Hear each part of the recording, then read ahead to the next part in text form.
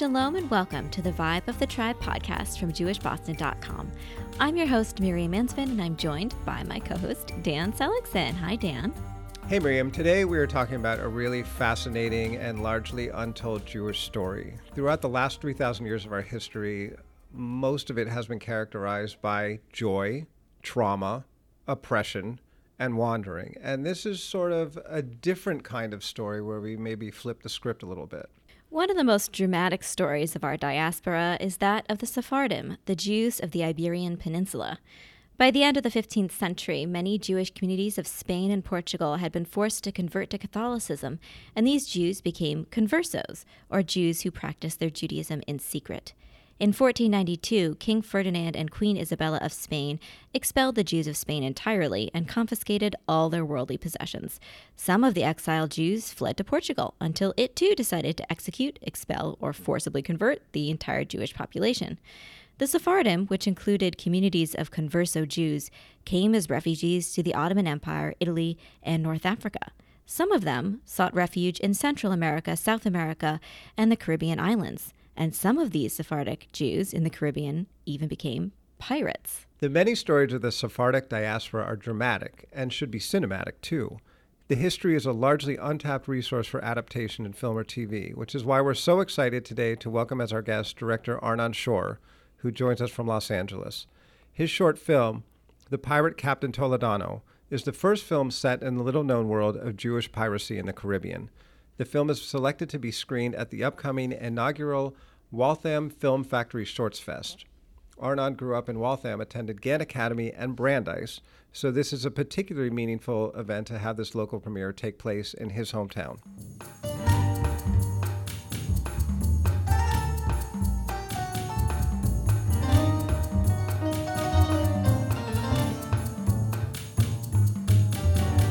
Arnon, welcome to the Vibe of the Tribe podcast. Thank you very much. It's so great to have you on the cast. So please tell us a little bit about yourself. Well, the story is kind of the typical story. I was born somewhere. I lived in some places, and then I started making movies. I was born in Israel, but grew up actually in the Boston area. I grew up in Waltham. That's right. So, for your listeners, the relevant stuff is I went to MIMO for 9 years and then jumped ship over to what at the time was called the New Jewish High School of Greater Boston. I don't know if it's still referred to as New Jew. It's formerly Gann Academy. That's right. It is Gann Academy. And then I went to Brandeis, so I didn't go very far for college. From there, lived in Cambridge for a year, in Baltimore for 4 years, and now California for a while. We understand that for you, there's actually a family connection to the Portuguese Sephardim. Can you tell us a little bit about that?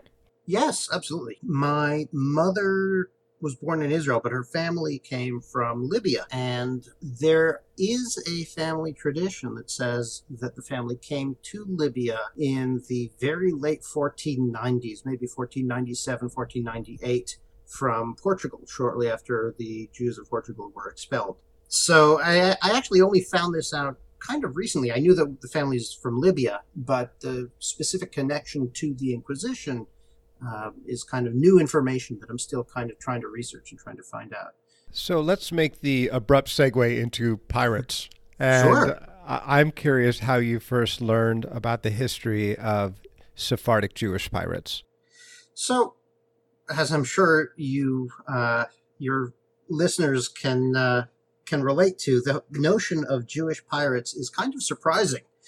I was at a Shabbat meal with a friend of mine, and he told me about a book he had read called Jewish Pirates of the Caribbean. It's a great book. It's a great book. It's a kitschy title. It's fun. It is fun. So, I mean, I had to learn more. I got the book. I read the book. It is pretty much the only book out there on this history of Jews who, as a means of survival and for some as a means of revenge against Spain, took to piracy after they were expelled from Iberia during the Inquisition. There's something about this story that's so amazing because, first of all, it's untold largely. You said there's basically one book out there about it. What else really resonated with you when you learned about the existence of Jewish pirates, which frankly has been a little bit of a surprise to many people who I've talked to? A little bit of background. As a filmmaker, one of the things that has fascinated me for the last 15 years or so is finding ways to tell Jewish stories on screen. And in particular, finding ways to tell Jewish stories beyond the way Hollywood tends to tell Jewish stories, which is very kind of Nebushi Ashkenazic. Ashkenormative. Ashkenormative. There you go. Good word. So I don't mind Ashkenazic stories, but if I tell an Ashkenazic story, it's going to be, a post-apocalyptic action adventure, or it's going to be a police procedural about a golem or something different and spicy and fun. And the thing that struck me about Jewish pirates is that it presented the possibility to tell a Jewish story on screen that was extremely removed, almost completely unrecognizable when compared to the sort of typical Hollywood Jewish stories that we know and occasionally love. So that was a big part of it. And the other part of it is that when I look for Jewish stories to tell, I try to find Jewish stories that can cross over into not specifically Jewish audiences, finding stories that can resonate more broadly. Because frankly, there aren't that many Jews out there. And even if all of us went to the movies to see Jewish movies, those films wouldn't make that much money. To me, the idea that this is at its core the story of piracy. Yeah. Not just the story of Jews. And it's a pirate story that is unlike any other pirate story that I've ever seen, because these are pirates who have a very different motivation for doing what they're doing. They're not just adventurers. They're not just out for the gold and, questing for the love of questing or whatever it is that, quote unquote, typical movie pirates do. Usual pirate motivation. Yeah. Right. There's an element of the survival involved. There's an element of vigilante justice, which is very interesting and complicated. There's an element of fighting against an extremely powerful political force, which is also very, very interesting and not usually part of a typical pirate story. So to me, it just kind of hit on all cylinders. It was a Jewish story that was interesting and different. It was a pirate story that was interesting and different. How could I not try to figure out what to do with that stuff? Right. And there are some real life figures mentioned in that book that you and I both read that I think might be sort of inspirations for the characters in The Pirate Captain Toledano. And I'm kind of wondering, were you thinking of anyone specifically, any historical figures specifically, or do you just kind of look at the overall story and create this movie based on inspirations from that book? So The Pirate Captain Toledano is fiction. It is, none of the characters are based on any real life characters, but yes, there is some element of inspiration.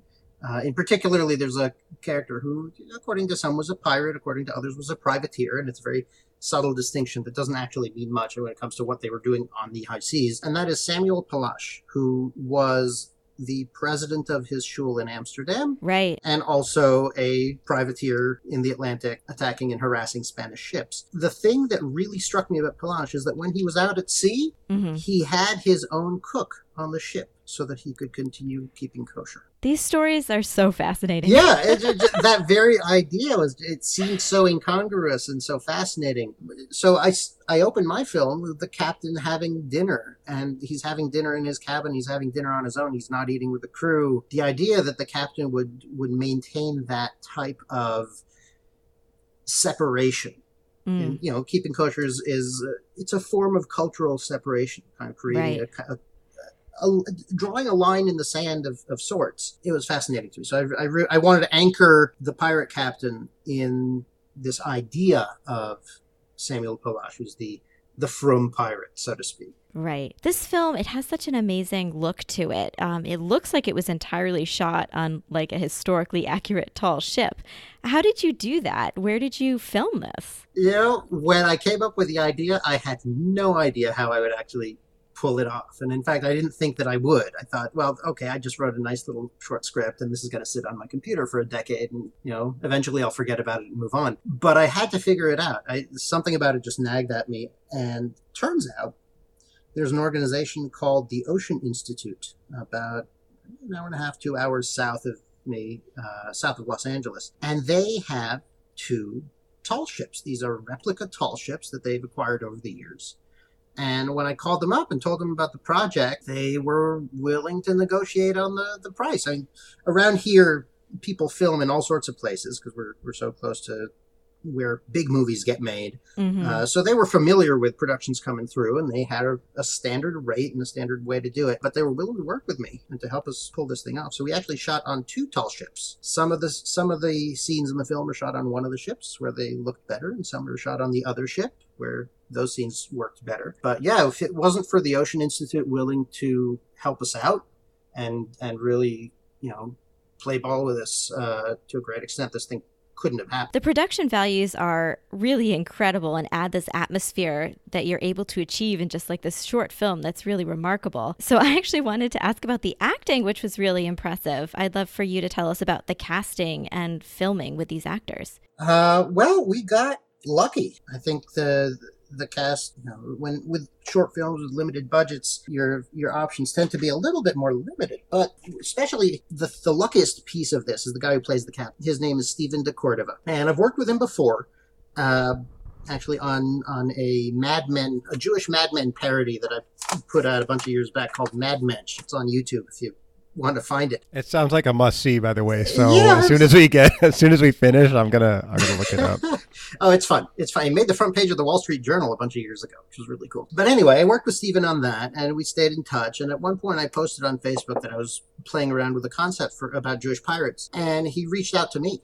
He said, I don't know what you're doing with Jewish pirates, but whatever it is, I'm interested. I want to help out whatever I can do. That's amazing. Yeah. I brought him in to do a table read, and he did very, very well. And I might be jumping ahead a little bit here, but he read the script when I sent him the script to prepare. And in the script, there's a scene about a Kiddush cup and it's a whole thing. He brought a Kiddush cup from home. So I thought, okay, well, this he wants to be prepared. He's bringing the prop. That's really good. But turns out the Kiddush cup belonged to his grandfather. And what I didn't know is that his mother came to New York from Kingston, Jamaica. His mother's family had been in Jamaica for hundreds of years. They were part of the Jamaican Jewish community and had come to Jamaica. They had fled the Inquisition, came to the New World. And this Kiddush cup was a piece of authentic Caribbean Judaica from God knows how many years ago.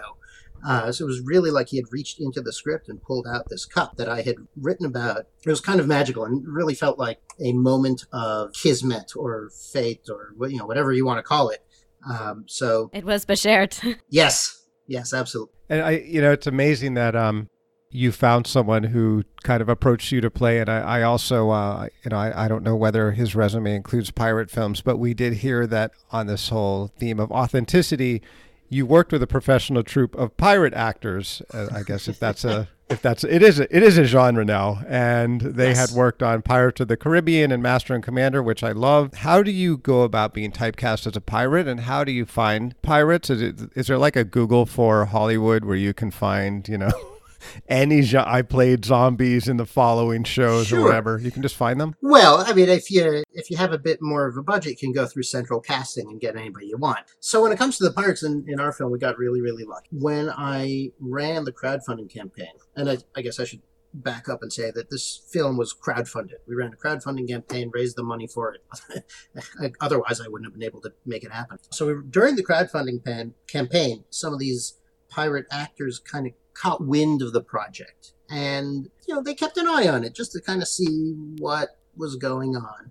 I was introduced to one of them by a mutual friend in the film industry who said, well, I know a guy who runs a pirate troupe. Kind of filed that away in the back of my mind. As we got closer to production, I realized we need some extras to kind of fill out this scene. So I reached out to this guy. I figured it's cost effective if we can hire extras who have their own wardrobe. They already have their own pirate costumes, so it kind of saves us some trouble. Reached out to him, hired some of his guys. Now, he got really excited about this project. So when I talked to him, he said, you'll hire the guys that you need to hire, but if you want more, let me know. We've got hundreds of members in our troupe, and it's a little last minute, so we might not be able to get all of them, but we could probably get a whole bunch to show up for free. So they're living this. Like, are they doing this every weekend? They're doing like pirate reenactments, or really embraced a pirate lifestyle to the extent that they can in Los Angeles?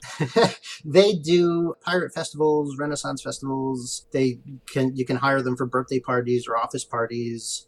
and things like that. They do maritime education stuff at some of the museums up and down the coast. And yeah, they get hired for films and television every now and again. It's a really neat. Well, that's an amazing job. Yeah, it's a really neat thing. And so we got a whole bunch of extras who volunteered to just show up and help us out.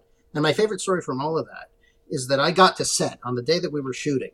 And we shot overnight. So I got there in the late afternoon.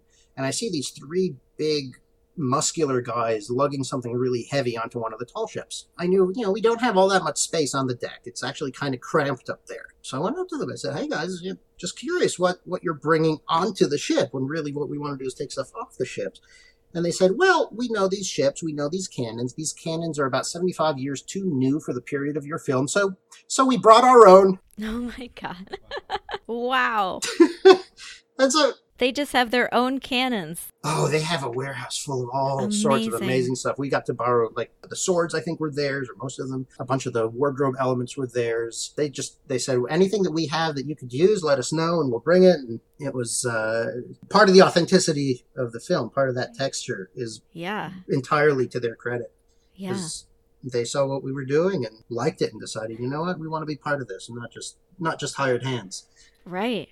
Wow, that really is bringing the authentic flavor to the movie. So one thing Dan and I are really big on here at the Vibe of the Tribe is giving a platform to non-Ashkenormative stories, as we mentioned before. We're really interested in the non-Ashkenazi, viewpoint on things, not because there's anything wrong with it, just we want to open it up to lots of different stories. So something really unique about this film and something I really loved is how you used Ladino melodies in the soundtrack. Ladino, for our listeners, being the language of the Iberian Jews. And Ladino is such a beautiful language, and we hope it experiences a real revival through, traditional uses and entertainment like this. Did you want the viewer to come away from the film intrigued about the language and its history? Yes and no. I mean, it's one of those funny things where you make a movie, you want the viewer to come away entertained. And if you can achieve more than that, that's even better. To me, the inclusion of Ladino was part of what felt like a necessary part of the process of giving the film the historical texture in the sense of gravitas and connection to a grand history. And frankly, if that does drive curiosity about the language and about the culture and about the history of all of that, then I think great, I'll take it. But it wasn't a front of the mind focus when I was making the film. The front of the mind focus is always, how do I make sure that this is fun and interesting and entertaining, and I don't put the audience to sleep. For me, I thought that the film was like an extended teaser. I wanted more. I wanted a 9-part miniseries when I watched this. And, I'm wondering, how can we, collective you, us, everyone who's listening, help to bring to light more of these incredible stories based on history that, in this case, things that people really don't know about? And, when will we finally get this story to be a full-length feature, or even better, that miniseries that I was talking about? So the flippant and easy answer is money. These things are expensive to produce. And so if anybody out there is interested in supporting this kind of project and pushing this kind of project forward and has the means to do so, get in touch with me, because I've got tons of ideas that just need the resources behind them in order to push them forward. But beyond that, the more measured answer that is probably more applicable to you and most of your listeners is, when you find these stories, when you find these films or TV shows or comic books or whatever it is, buy them if you can, watch them, share them, spread them around as much as possible. Because the financial apparatus behind Hollywood responds to the audience. If there's an audience, if you can demonstrate there are people watching this thing, there are people paying for this thing, there are people sharing this thing, talking about it on social media, that financial apparatus kind of perks its ears, sniffs those projects out and tries to replicate. So as much as possible, when you find things that speak to that idea, that relay those kinds of stories, support them, spread them around as much as you can. And that really is how the entertainment industry figures out what to plow money into next. So along those lines, how can people follow along with you and the film? Oh, well, we've got a pretty active Facebook page, facebook.com/Jewish Pirates. I think it's kind of amazing that we actually got that one. That, Yeah. it wasn't taken before. Iconic. We've got Twitter. I believe it's at Jewish Pirates. Instagram is at Jewish Pirate Captain.